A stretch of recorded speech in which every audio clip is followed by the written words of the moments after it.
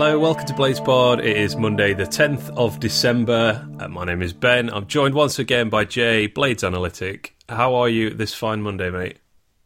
I am very well. We won a game, so I'm very well. Yes, isn't the internet a much better place when United have actually won a game and everybody's happy instead of tearing their hair out about how we're a mediocre championship team and we're going nowhere and it's all just going to tail off like it did last season? I feel much better this Monday. Yeah, I love a Sheffield double, so yeah. I didn't even think of... Well, no, hang on. They got a point, actually. Not to segue into Wednesday too much, but I was starting to get worried for Joss there for a minute when Rotherham took the lead. I thought, oh no, this could be the end. This would be bad.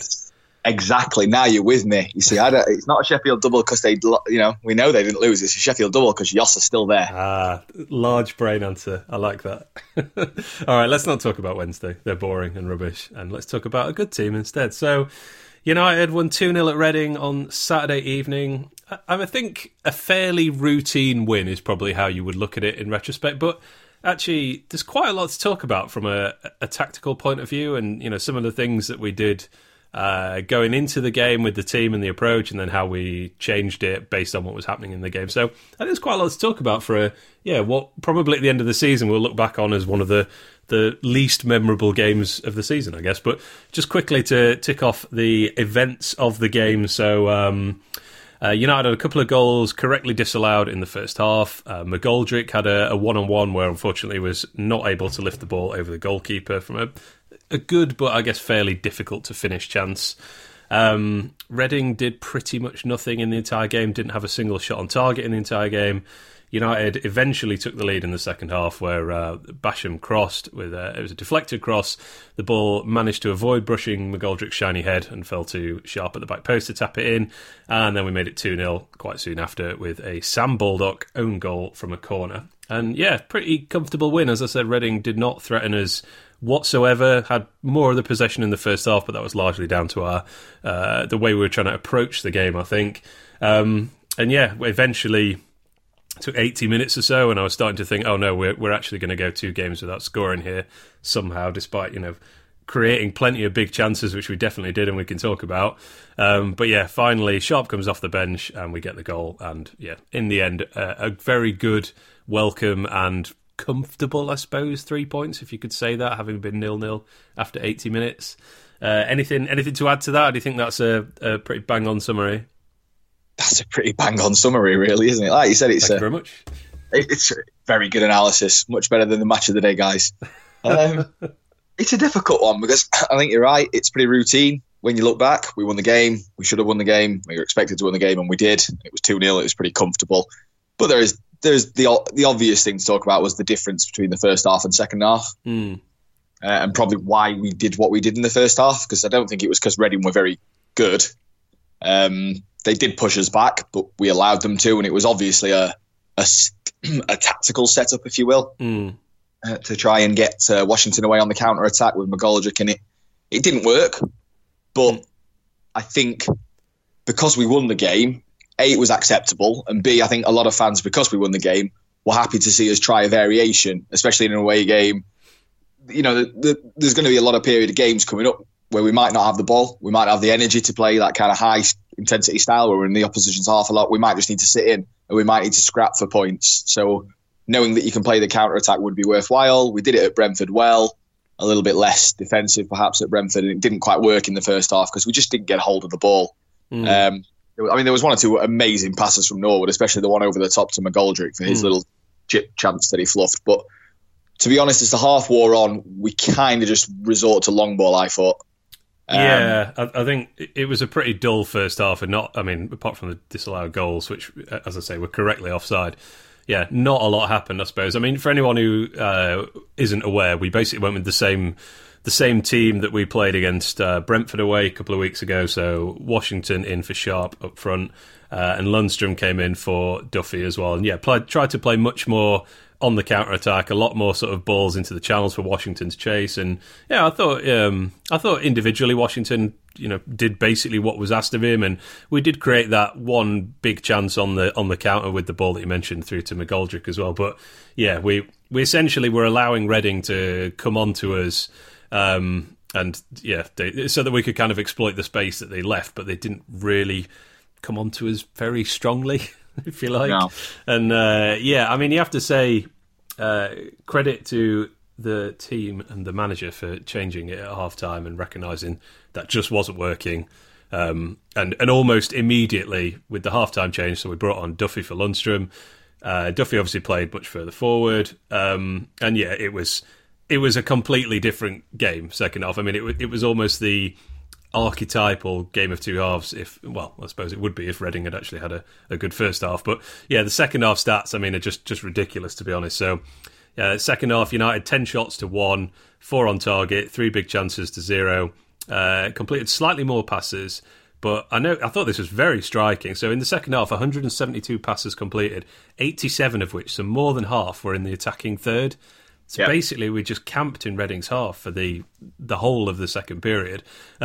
Also took 21 crosses in that second half as well, which was only 7 less than we did in the whole of the Leeds game. So yeah, we saw it. We tried something that worked against Brentford, saw it wasn't working, changed it pretty quickly, gave ourselves 45 minutes, and got just rewards, I guess. So yeah, that was good to see. I suppose you could say, like, well, why did we not start that way? Why did we show Reading too much respect here or something? Or was it a case of trying to, I don't know, preserve legs, I suppose, of Duffy and Sharp? But I'm not really sure what the answer is there.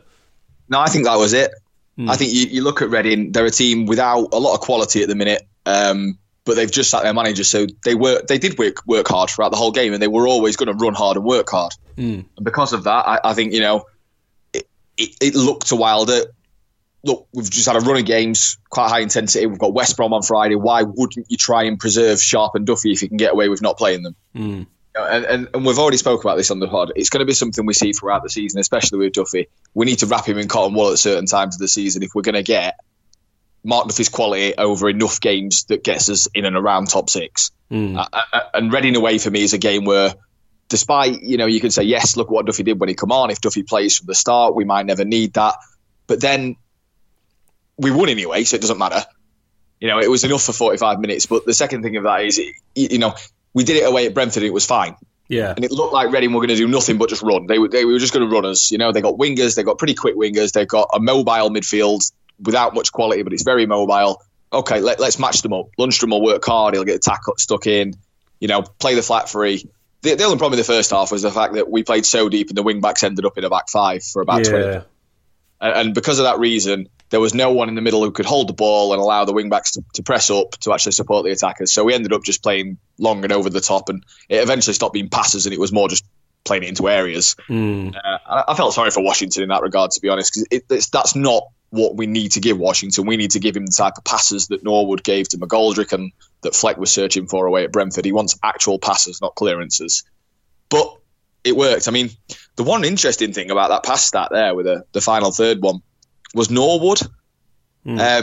So in the first half, Norwood didn't make one deep completion. So he didn't make one pass within 30 metres of the opposition goal. Okay. In the second half, he made 4, which was a game high for anyone. Oh, right, okay. So he was able to move further up as well then. Exactly. Yeah, I mean, this is where stats do help because it tells us a bit of the story.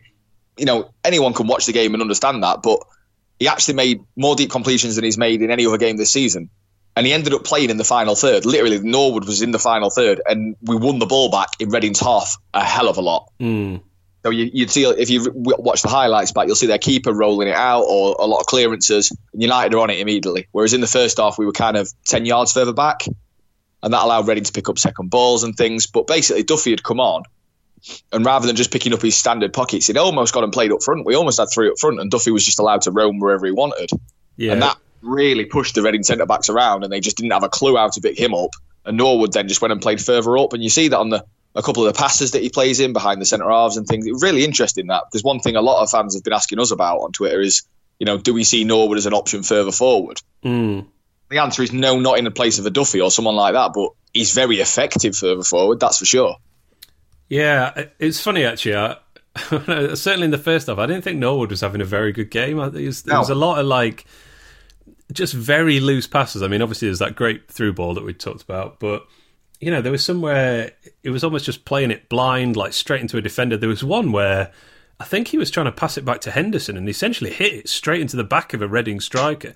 Like, he almost played it blind, and if it had, ricocheted in a different direction, it had been through on goal. Fortunately, we managed to mop it up. But, as you say, he did a lot of very good things as well. And I think it's Derek French, actually, I saw tweet this, is just the fact is Norwood just gets so much of the ball that he's going to make some mistakes sometimes. It's just through sheer volume of usage from him, I guess. And also, we ask him to play difficult passes, to play those like 50-yard crossfield balls or, through the lines of midfield and defence with a single ball. And some of them aren't going to work. Some of them are just going to be mishit and just go straight to a defender or something. But, I think it's important as fans to kind of remember, like, okay, he may do that 3 or 4 times a game, but he also will do some fantastic things during that period. And, if he is just playing simple balls, then he's just Dean Hammond, basically. It's just completely ineffective, not useful to us. So, it was funny. Watching that first half, I was like, no, having his shocker. What's going on? He's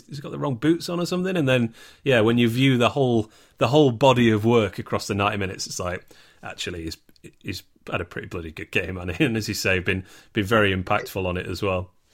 It's very true. I saw that, Fred, actually, and because I was interested in that, because I'm interested in fans' opinion on Norwood. Like, 90% of us seem to love him, but there's this 10% that kind of highlight this inconsistency, and I do get that. And I think when Norwood has a bad game or plays a bad pass, it's a really bad one. It's like you say, it's not a 5-yard one from the halfway line that doesn't lead to much, but he just gives it away. It's him trying a 30-yard ball, slicing it with the outside of his boot, and it goes really wrong. And I think sometimes we can label him with arrogance for that, for trying that. But that's him. That's his game. And we have to accept that we're going to get 30-yard ones in the top corner, 30-yard passes that no one else on the pitch can play, and we're also going to get 10-yard ones that are going astray and potentially setting the opposition up on a counter. It is what it is. He wouldn't be coming to Sheffield United for £2 million if he didn't do that. No, go on, sorry. Yeah, it's the same as the McGoldrick point, isn't it? These are not complete players, but no one needs to forget that Ollie Norwood has been pretty vital in 2 promotion campaigns in the last 2 years. He's an extremely good player, probably one of the best in the league. And I think when he has a bad game, it will be bad, but we just need to remember the good ones as well. And like you said, he can do that as well. He can quite easily turn his game around. I know he didn't against Birmingham when he had a shocker, but he was pretty redundant in the first half, apart from 1 or 2 moments, and then he plays a bit higher up in the second half. It also helps when we have more ball as well. Definitely. In the first half, we didn't have the possession, and Norwood needs the ball. He's one of those players. He's clearly a touch player. If he's got the ball a lot, he kind of finds his range better. So as soon as we got the ball and moved up, and I gave him targets to hit in variety, he was so much better. Yeah, I think the other thing to remember is, because one of the things we sort of say, I guess we're saying probably over the last 18 months or so, is, United just lacking that little bit of flair, that one player that can kind of, unlock a defence or, just score a goal out of nothing. But, I mean, that's kind of what Norwood is, isn't it? Or what we're talking about here is that quality of, like, he has the ability to do something that very few other players in the league can do.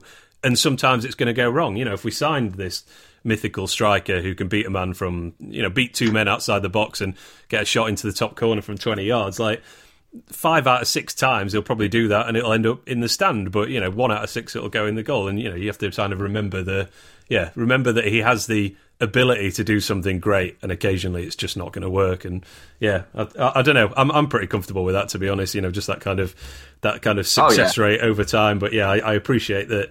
It's kind of easy to sometimes be like, he's just keeps kicking it straight to the opposition, and then you forget the good things he does as well, which I imagine some fans do. But I'm pretty comfortable with how he's playing at the moment, definitely. Yeah, 100%. Yeah, you made a great point, actually. That it's we could have as many steady eddies as we want, but it wasn't steady eddies are not what Sheffield United need at the minute. No. We've got some very good, consistent players who do good things. What we need is players who can do things extraordinarily well, and he does that. And it says something that whenever an opposition fan seems to ask, you see them on the kind of the not the top 20 podcast, you kind of see these scouting reports fans around the league do. Whenever anyone plays Sheffield United and the opposition fan does that, they always mention Norwood. Yeah.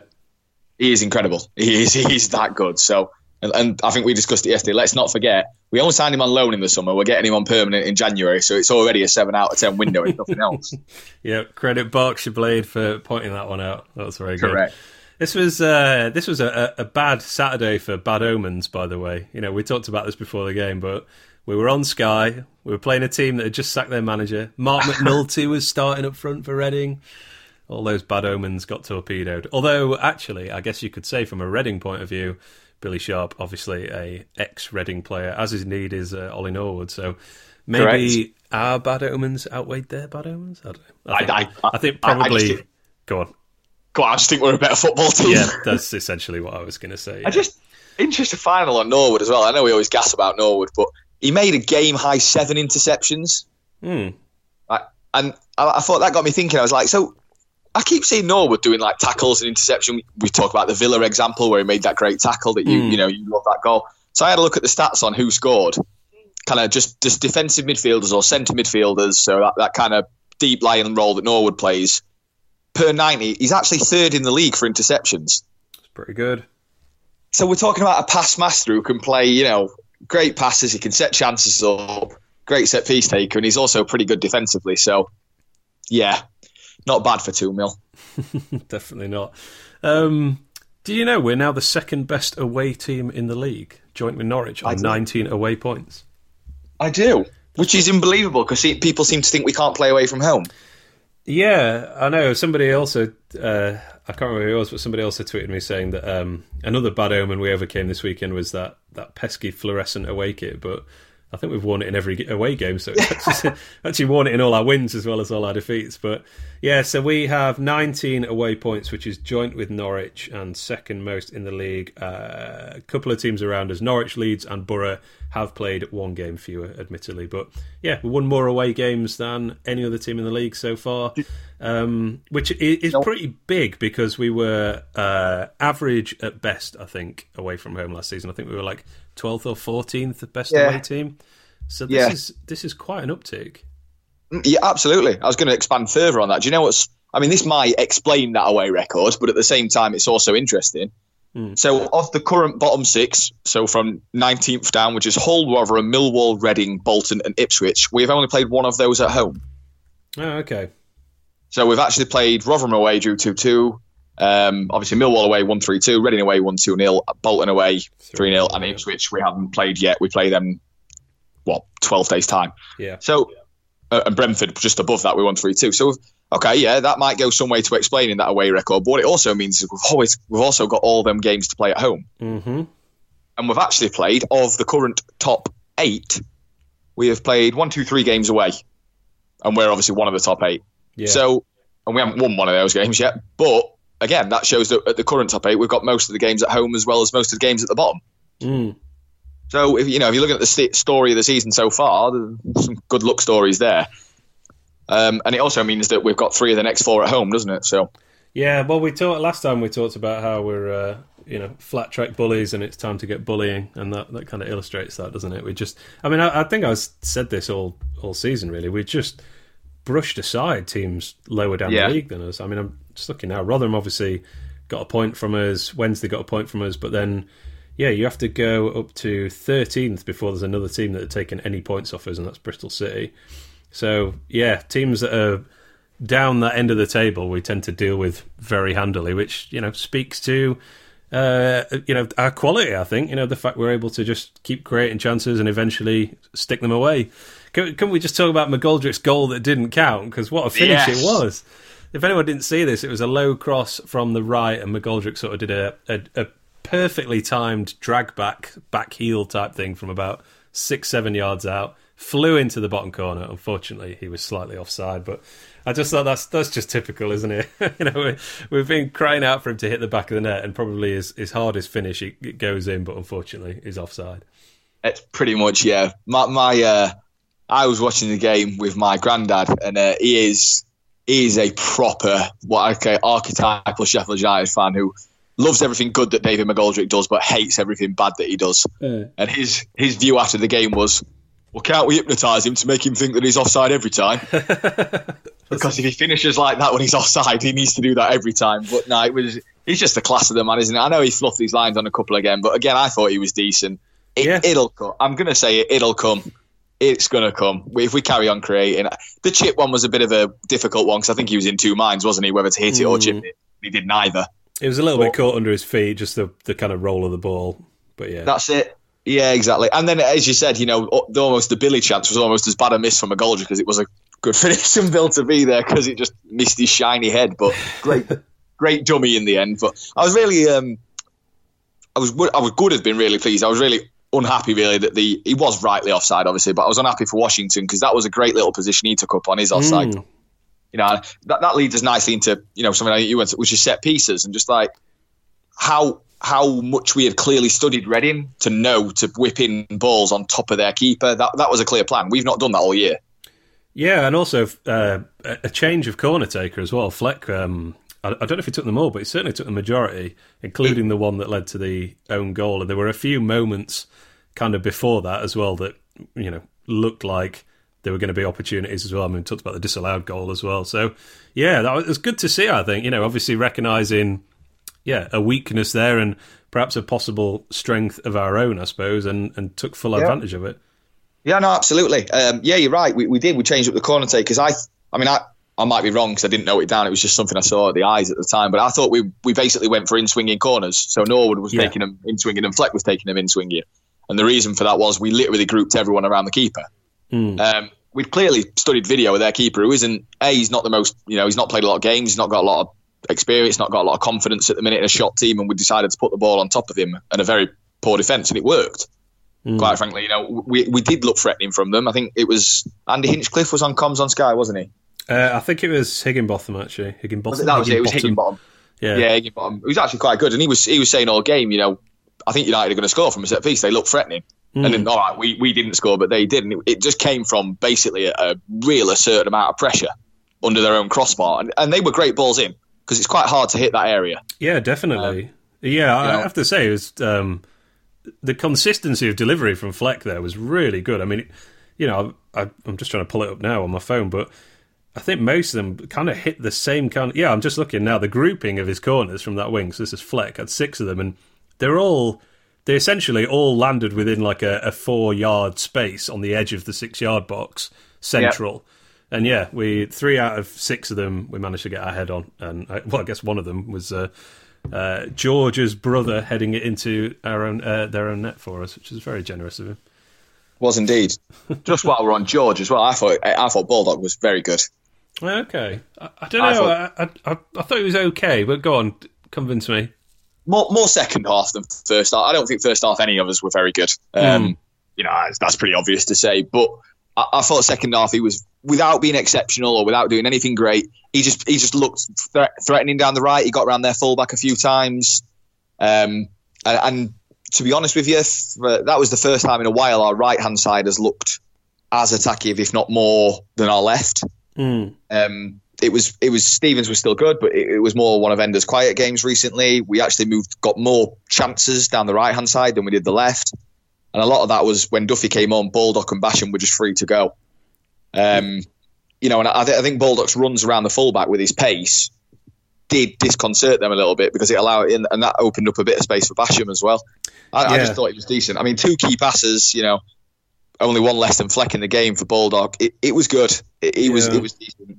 Yeah, I'm just looking at that now. Yeah, got crossed from generally good positions as well, and decent delivery. I mean, I think there was one sort of went all the way across, which nobody managed to get a touch on, but it was probably the best cross of the game from him, actually. It was, that was a great cross, and then he put the ball in as well for McGoldrick's header. Yeah, well, that kind of softer header that it was a difficult header to score from there, but it was a good cross in the box. It was nice to see actually because obviously our gripe about George's quality, and he actually put in a lot of quality. Well, I think one of the other things we talk about with probably more in favour of Freeman than negative of Baldock, but we talk about Freeman and the relationship he has with Basham and how those two generally through the season have kind of dovetailed very well, and that leads to our right hand side being a very strong attacking outlet. And this was probably the first time with Baldock in the team that we've kind of seen that, because Basham obviously created the first goal with a run round the outside, and I know it took a deflection, but still a good cross in that led to the goal. But I mean, I think Basham, I know we talk about him quite a lot because we both think he's brilliant, but I think he's probably my man of the match the last 2 games, to be honest. I mean, which is a great effort when you consider everything else that's kind of going on. And for a central defender to do that in a game where we basically were not threatened at all. You know, for his main value to come on the attack is just classic Basham, I suppose. But yeah, I thought we actually did defend pretty well. I think we defended very well. I mean, you could say, well, if they're starting Mark McNulty up front against 3 central defenders, then it was very unlikely to go well for them. I mean, I think McNulty is fine in League One, you know, having obviously watched him for United. I always thought he was a good finisher. Like, if you could create chances for him, he generally stuck them away, but he contributes so little else, and I'm really surprised he's playing the Championship. I'm sure League One and League Two is his level. So, yeah, I suppose you could say, well, not the hardest of games for our defenders, but still dealt with, you know, crosses and, you know, attempted through balls and stuff like that really, really well. Yeah, definitely. I'm just looking at some of the individual defensive numbers. I think Egan won 11 out of 12 defensive duels, so that's kind of basically any time a ball comes into the box or played up with Egan and his man. Just dominant from Egan again, and the more I watch him play, the more I like him. You know, he really is a proper dominant force at centre-half. Jack was good. And again, Basham as well. Just, yeah. I mean, I don't want to say putting up good numbers because it's such an American term, but Bash just, he's very good defensively. Not much gets by him. He gets stuck in, wins the ball, and then when he goes forward, he's quality as well. So I think you're right. He probably is our best player at the minute on form-wise. But yeah, Egan is becoming more and more impressive for me as the weeks go by. I know there was that back pass against Leeds, but he played well in that Leeds game. Yeah, predominantly. He does look a class above. And I think there's one theory out there that maybe you can't say it wouldn't be good, but you know, there's always one criticism of Wilder is if he had money, would he sign the right players? Well, for £4 million, John Egan looks a snip. Yeah, well, you know, at the time we thought we were getting a very good Championship level defender, and yeah, despite a slightly rocky start, although not totally sure you can pin that on him, I guess.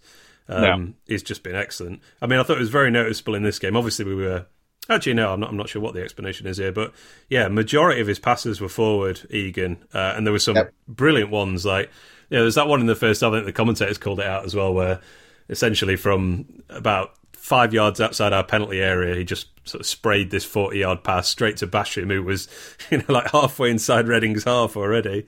But yeah, just looking at his passing now. So yeah, only 5 of his passes, Egan, out of 28, were not forward.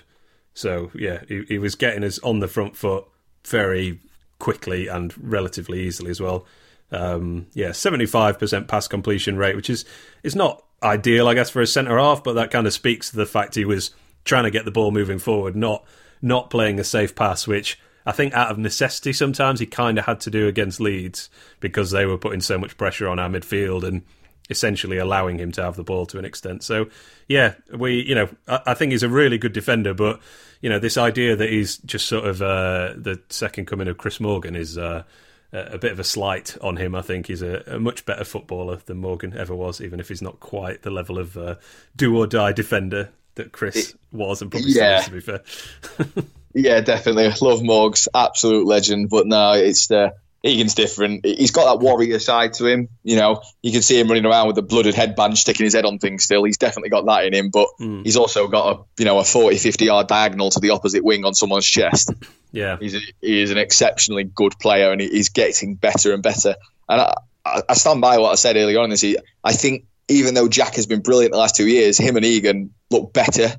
You know, Egan's making Jack look better every game as well as a defender. I just think defensively we've looked good this season. You know, it's weird because we do still, you know, obviously we didn't in the last game, but we do still concede goals, and it feels like we don't get as many clean sheets as we should, I guess. But yeah, I don't know. It just feels like it sort of rarely feels like we're under siege or anything like that. We seem to defend well as a team. You know, you have the odd period, but you look at the Leeds game. I mean, you know, there's no way we should have. That should have been a clean sheet, shouldn't it, really? You know, we shouldn't have conceded in that game. Actually, you know, I'm just looking at the table now. We've conceded 24 goals in 21 games. Norwich also 24, Leeds 18, Derby 24, West Brom 30, Middlesbrough are just ridiculous, 14. So, yeah, it's not like we're terrible at the back. If anything, we're basically the same as everybody else apart from Borough, who don't score many goals either. So, yeah. That's it. You've nailed it. You've absolutely nailed it. We're not at all. We are pretty much the same as all the other front runners. The biggest thing for us is we concede lots of 1s and 2s.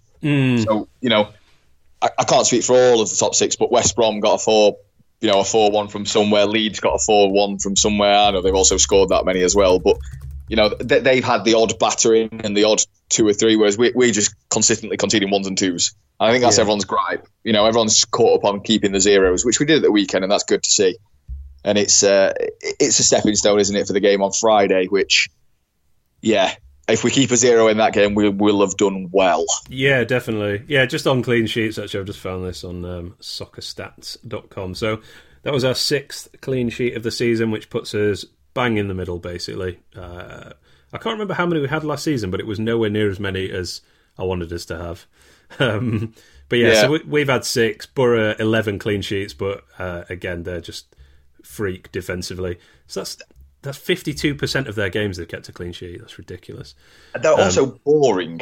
It is very boring. I mean, at the start of the season, I remember distinctly us saying, just watch Borough 1-0 their way to the Premier League. And even though they've dropped below us at the moment, but I still won't put it past them actually doing that. But so we've had 6, and then if you go down the table from Borough, Leeds have had 9, Forest 9, Stoke 8, Swansea 8. So, whilst we are kind of middle of the table, what's that? 1, 2, 3, 4, 5, 6, 7, 8, 9, 10, 11. So we're 11th in terms of total clean sheets, but there's not much difference between us and most of the other best teams, to be honest. But let's talk West Brom then. So I've been looking forward to this game for a good few weeks because it should be extremely good, I think. West Brom are the leading scorers in the league. I looked these stats up before we spoke, actually. So, 5th in the league for shots per game, 7th in shots on target, and 1st in shots inside the 6-yard box, with us in 2nd. However, I did notice, and I thought this was quite remarkable, they are 22nd in terms of shots allowed per game. So there's only 2 teams that allow more shots against them than they do, and they are Reading and Wednesday, who we've spoken about in the past as having abysmal defences that give up a lot of chances. And I guess that's why they're not running away with the league, which you kind of expect that they would be. I mean, you look at the quality of attackers they have. I mean, Dwight Gale, Rodriguez, Matty Phillips. I've probably forgotten about 3 fantastic players there as well. You've not mentioned the main one for me, Harvey Barnes. Harvey Barnes, of course, yeah. I mean, it's a fantastic array of attacking talent. I mean, I think any of those would walk into our squad at least. Possibly even the first team. But at the same time, the results are a little bit mixed. I mean, they hammered Leeds, as you mentioned, 4-1. They lost to Hull, weirdly. They narrowly beat Ipswich away, beat Swansea away 2-1. Drew with Brentford. This is all recent, by the way. They were very fortunate, I gather, to draw with Villa on Friday night. With I didn't actually see the game, but heard it was a pretty blatant handball. Yeah, I watched it. It was 100%. It was a really good game, actually. It was handball. Villa definitely had more chances. I know everyone. It was really interesting, actually. I was so dying to tweet things about it because everyone goes on about us needing a clinical striker like Tammy Abraham, and he is brilliant. Don't get me wrong; he is a cheat code for this league. But he probably missed, I would say, at least 3 nailed-on sitters. Really? Yeah, he played really well, hold-up play, but one of them was literally rolled across the box to him in the 6-yard box, and he fell on top of the ball. No defender around him. Literally just tap it in and it's a goal, and he fell on top of the ball because his left foot got all uncoordinated. But, listen, he's brilliant. He'll probably finish top scorer in the season. I'm not saying he's not a good player. It's just interesting, this perception that good strikers don't miss big chances. In reality, good strikers miss most of the big chances because they get most of them. But it was a good game. Villa were really good, and Villa are really on fire at the minute. But West Brom looked open at the back, but decent going forward. I mean, I quick had a look at my kind of database. So despite the fact that they do allow a lot of shots, they're actually about 10th for expected goals against. Right. And they've actually conceded 2 more than they should have, technically. It's all right, that's not, we don't take that as biblical. But what that says to me is, they allow a lot of shots, but not necessarily from amazing areas. Which is fine. A lot of teams in this league, we know a lot of teams in this league do shoot on site. They have shoot on site policies. And, that is just the way it is. But yeah, I think they can be got at. Just on Friday's basic game alone, Villa created a lot of chances, getting in down the sides as well. They were getting a lot down the right-hand side of West Brom. So one thing that registered for me, I'm not doing it obviously, but if I was doing an opposition scouting thing, would be our main strength is our wide play and our width that we create, and West Brom's weakness looked like defending wide play. So that was quite interesting. But they look so good going forward, and it's going to be a test defensively for us.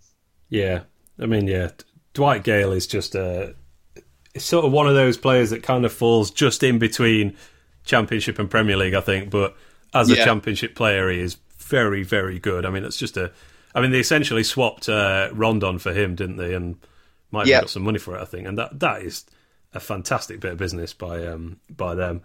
Harvey Barnes, they're talking about he's playing so well that Leicester might well recall him in January, which would be good for us. Go straight into their team and straight out of this one. I would hope so. Harvey Barnes, in my opinion, is very close to being England ready. Leads the league in expected assists. He's also in the top 20 for expected goals. There's no one who's got a better combined ratio than him. He is an astonishingly good technical player on the ball. Plays off the left wing but drifts into number 10 positions, and he's the perfect foil for what they've got up front. They've got a lot of runners up front with Gale, with Rodriguez. They've got a lot of quality, and he's just someone who can put the ball in the box on a sixpence. He's a really good player. Really good player. So we're not going to rave about other players too long, but I'm really excited. It's going to be an interesting game. We broke the Sky curse. We've got 3 of the next 4 at home. It's a Friday night. It's a chance to get a jump, isn't it, on the top 2? That's a good way to look at it, I guess. If we win, we can get within, close a bit of distance, cement our place in that top 6, and break this curse of not beating top 6 teams, I guess. Yeah, apart from Norwich. And, who are top of the league and flat. And Villa in probably 1 week's time when they get into the top 6. Yeah, probably. Do you know, just quickly on Norwich, actually, do you buy Norwich? Do you think they're going up automatically? They are 1 point clear of Leeds, 6 points clear of us at the moment, and I think they've won 6 of their last 7, with one of them a draw. Yeah, just looking at the form table. So Soccer Stats form table is 6 played, 5 won, drawn 1. And that was the Hull away game, which I've got a friend at work who's a massive Norwich fan who went to, and he said neither side looked like they could be bothered to turn up that night. I don't know is the honest answer. I keep seeing their squad, and on paper it doesn't look great. Then I'll see the stats, and every single one of their forward players is insanely good. They're just about all of them outperforming their expected goals, which you could say means they're going to regress, but it might just mean they're good at finishing. They create a bunch of open play chances. They're really good, and they consistently, whenever they get pegged back, seem to win games. I mean, I think the stat was, if the points table was based on half-time scores, Norwich would be 22nd. Right.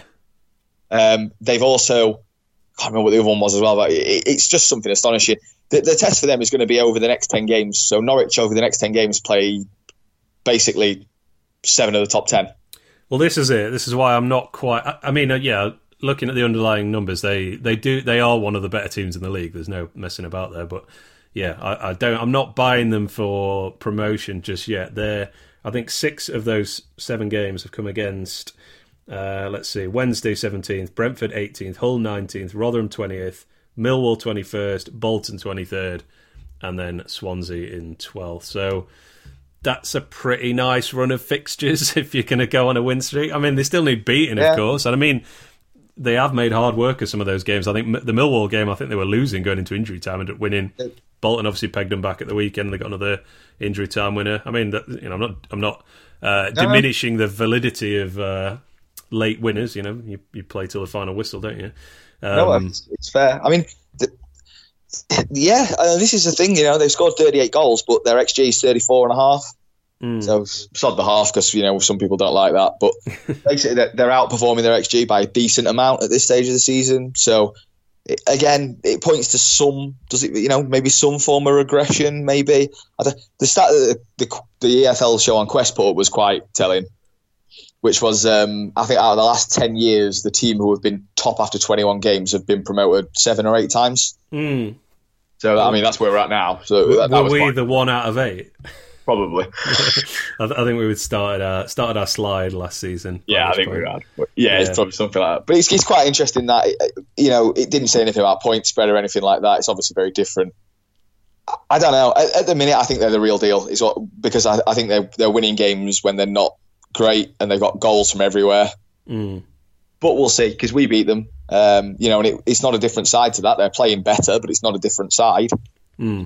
They do look beatable. I just wonder if they lose a couple of games, will they fall off the wagon? Everyone in the top six, including us, has gone through a sticky to roughish patch. Mm. Norwich had theirs at the start of the season. Since then, they've won just literally one game after game. Mm.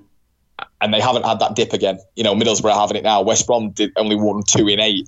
We only won 2 in 6. Leeds had a little dip. Everyone's had a dip and come back. And I just wonder if they've got that character to come back. But we'll see. It's interesting, actually, isn't it, looking at the top six? Because it looks like there's a gap appearing at the minute. As in between the top six and others, or do you mean from the promotion places down? Yeah, so promotion places down. Yeah. There's that 5-point gap now, which doesn't sound like a lot, and it's not in this league. But obviously, look at Norwich; they're winning. I mean, their form's outstanding, and they're playing really well and scoring lots of goals. Leeds, who I think everyone probably agrees are going to be there or thereabouts come May, aren't they? Mm. I think we all agree with that with Leeds. There's this whole Bielsa could fall off the wagon thing, but I highly doubt it. And they'll probably strengthen in January.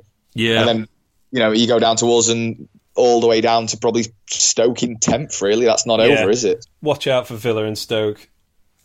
Definitely. Definitely Villa. Yeah. I'm still angry that Villa have so many good players. I mean, they probably have 3 of the 6 or 7 best players in the whole division playing for them. Easily. It's like, what was Steve Bruce doing? He should never be allowed to manage again. That was just gross negligence on his part that they weren't at least in the top 6. I can't wait till he turns up at the other side of the city now in about a week's time after you just said that. No, don't say that. We want Joss to keep going. Joss is doing a great job. They're 17th in the league. That is a great job. I don't know. If you give me the option of Joss or Bruce, I'm not really bothered either way. I don't really rate either. So. Well, no, there is that, I suppose.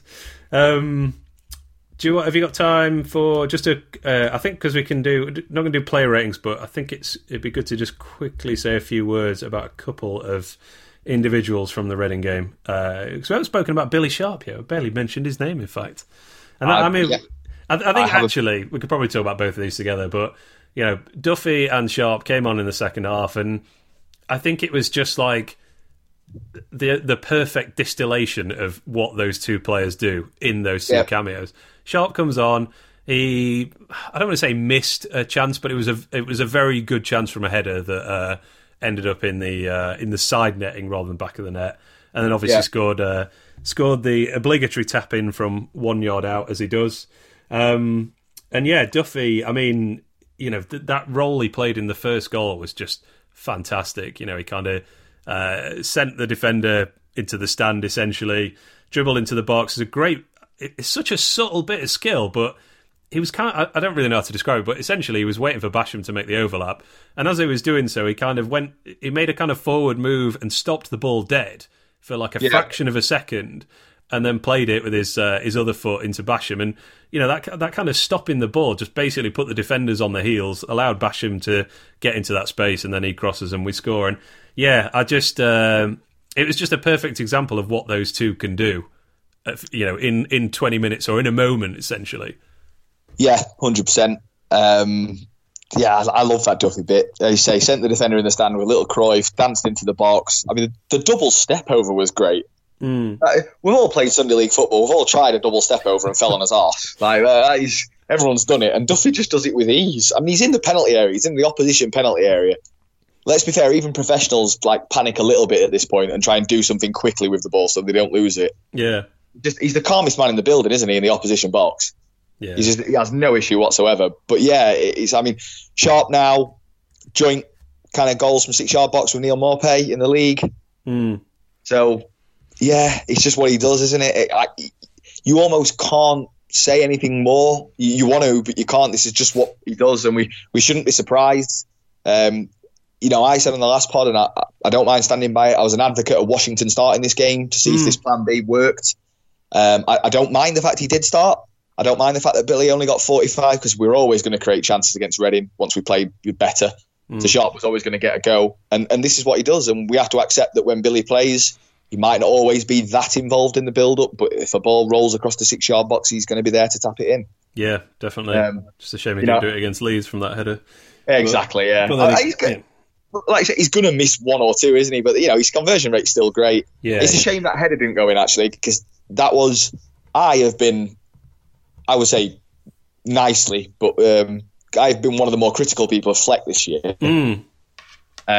And I don't think, despite the fact he created the most chances in the game of any player, I don't think he was that good still. Yeah. He did give passes away. He looked a little bit lethargic as well, I thought, at times. He was beat to second balls. He didn't look as dynamic. But he proved me wrong in terms of he had one or two quality moments. He's got a wonderful left foot. He can clearly put in a great ball, a great pass.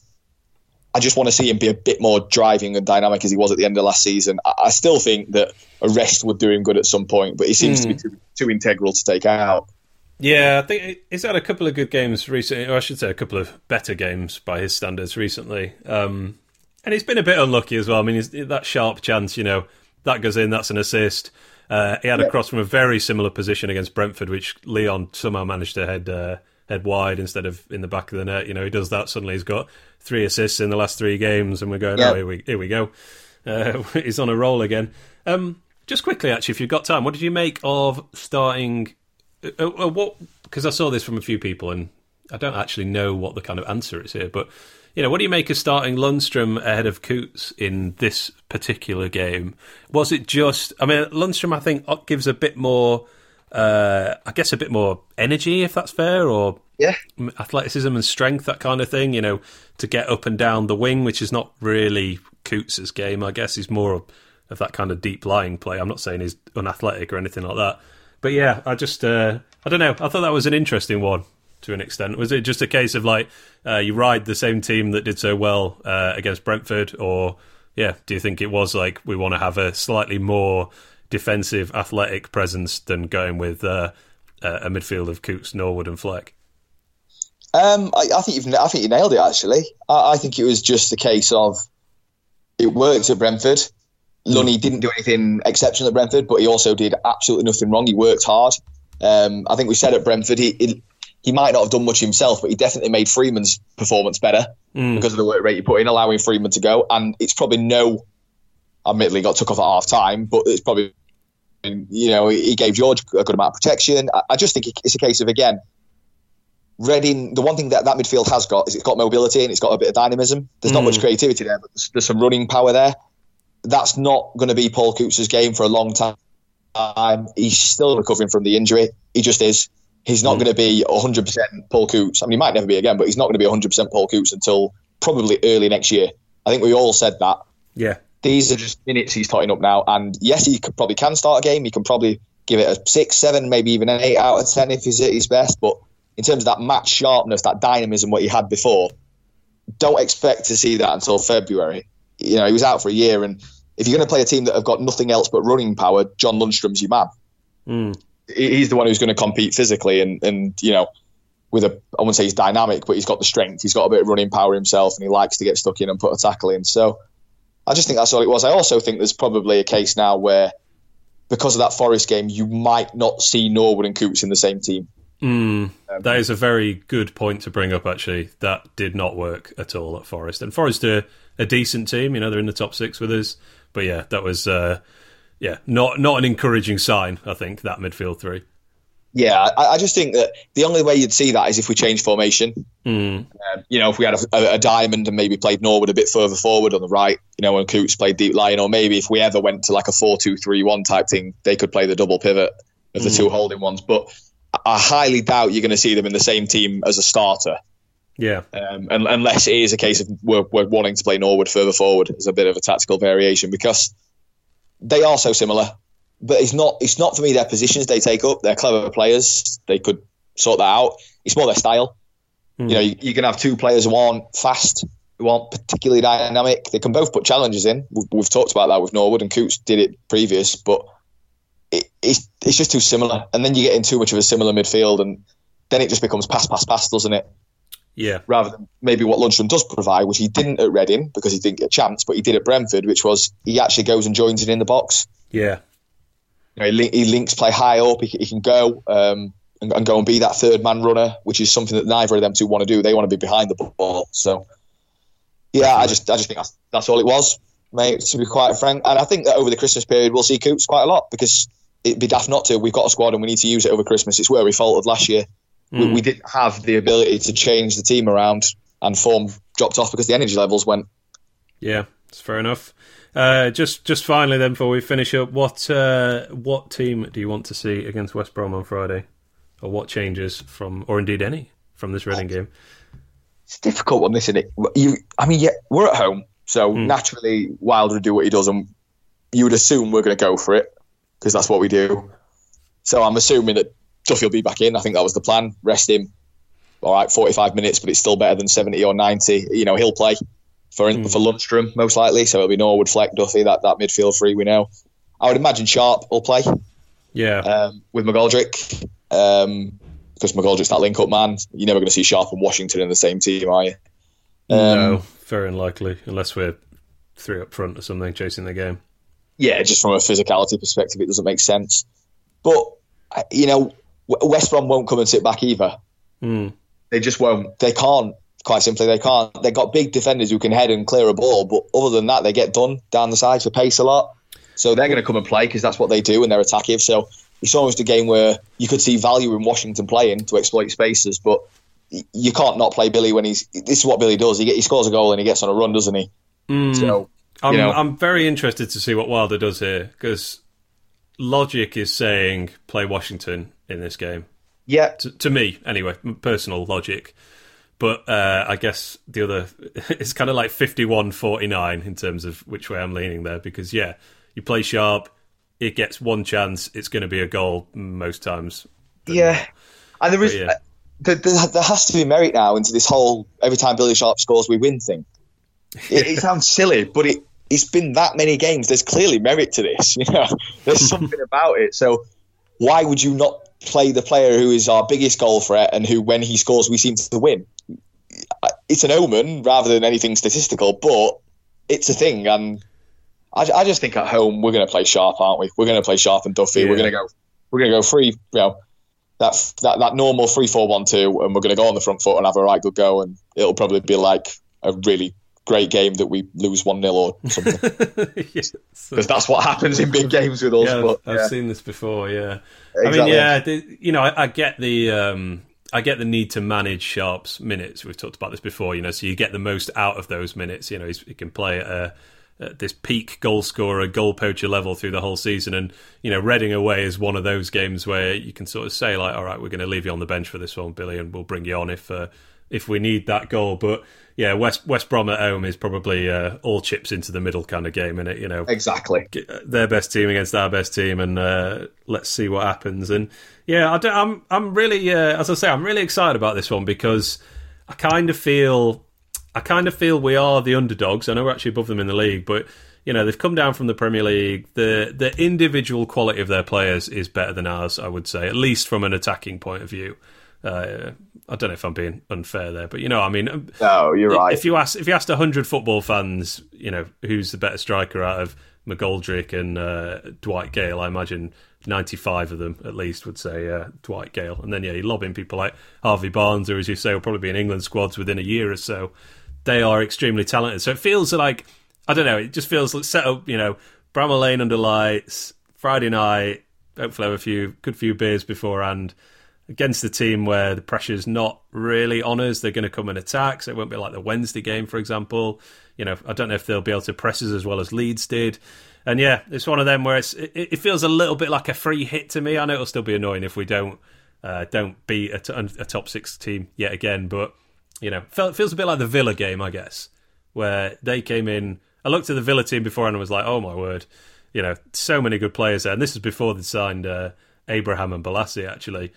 And then we proceeded to dismantle them over the next kind of 50 minutes and just left them completely shell-shocked. And I'm not saying we're going to win 4-1 on Friday, but, going into the game, I have the same kind of feeling of like, this is going to be really hard and a bit like a cup tie almost. This sort of the classic going up against the Premier League team kind of thing. I don't know if I'm doffing my cap too much to West Brom here, but this is just my personal stance as a fan, I guess. I kind of expect us to lose on Friday because I think that they have better quality, individual quality than us, I suppose. Yeah, that's completely fair. I couldn't agree more with you. Go into the game more with hope than expectation, if you will. I would be happy now if you gave me a draw. Yeah. Put it that way. I think a draw is a great result going into then Ipswich and Derby and Blackburn at home. Yeah. That for me would set us up perfectly. But there is this thing now where, and it is definitely a thing, we can't deny it, we don't seem to be the big teams in the top 6 at home. Norwich. Yeah.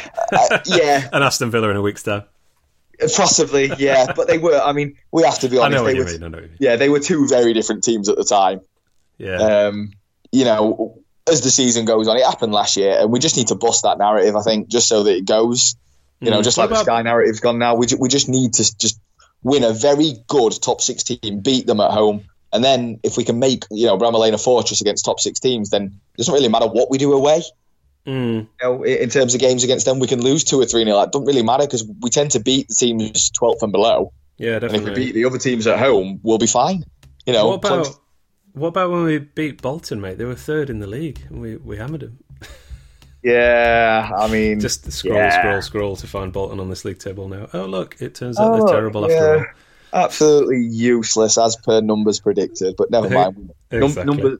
Numbers know nothing, do they? Just quickly on West Brom, actually, their away form, just last 4 games, 1-2, lost 2. So, last 8 games away from home, they're 9th. They've won 3, lost 3, drawn 2. They're not the greatest away team in the league. So, there is teams who've been beating West Brom, like you rightly pointed out. And the final thing I did see on Friday when I watched them play, they seem to have zero creativity from the middle.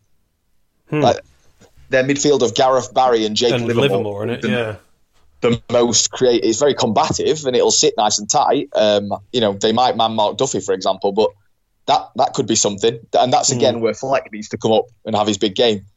If a team's going to sit like Leeds did and sit on Mark Duffy, that's where you need Fleck and Norwood. They need to be the driving forces and kind of pin them back and play the passes that Duffy does. So I'm excited. It'll be a good game. Yeah, absolutely. All right, mate. Let's leave it there. Very much looking forward to that one. Have you got anything to plug? Any new articles? What you have written? No, I was going to write something on Reading, but simply because of West Brom and the kind of hoo-ha that might come around from that result, I'm going to wait. and we will write something after the West Brom game. One of us will write something. Yeah, that makes sense. Let's do that. Cool. All right, buddy. Have a good day. Thanks for talking to me as always. And good to be back to winning ways. We had to wait a whole one game before United won another game. It's hard life being a Blade at the minute, isn't it? But yeah, hopefully when I next speak to you, we will have yet another win, and this time against a actual top 6 team that isn't Norwich or Aston Villa. Oh, Aston Villa in a few weeks. Yeah. All right, buddy. I'll talk to you later. Thanks a lot. All right, mate. See you now. Cheers. Bye-bye.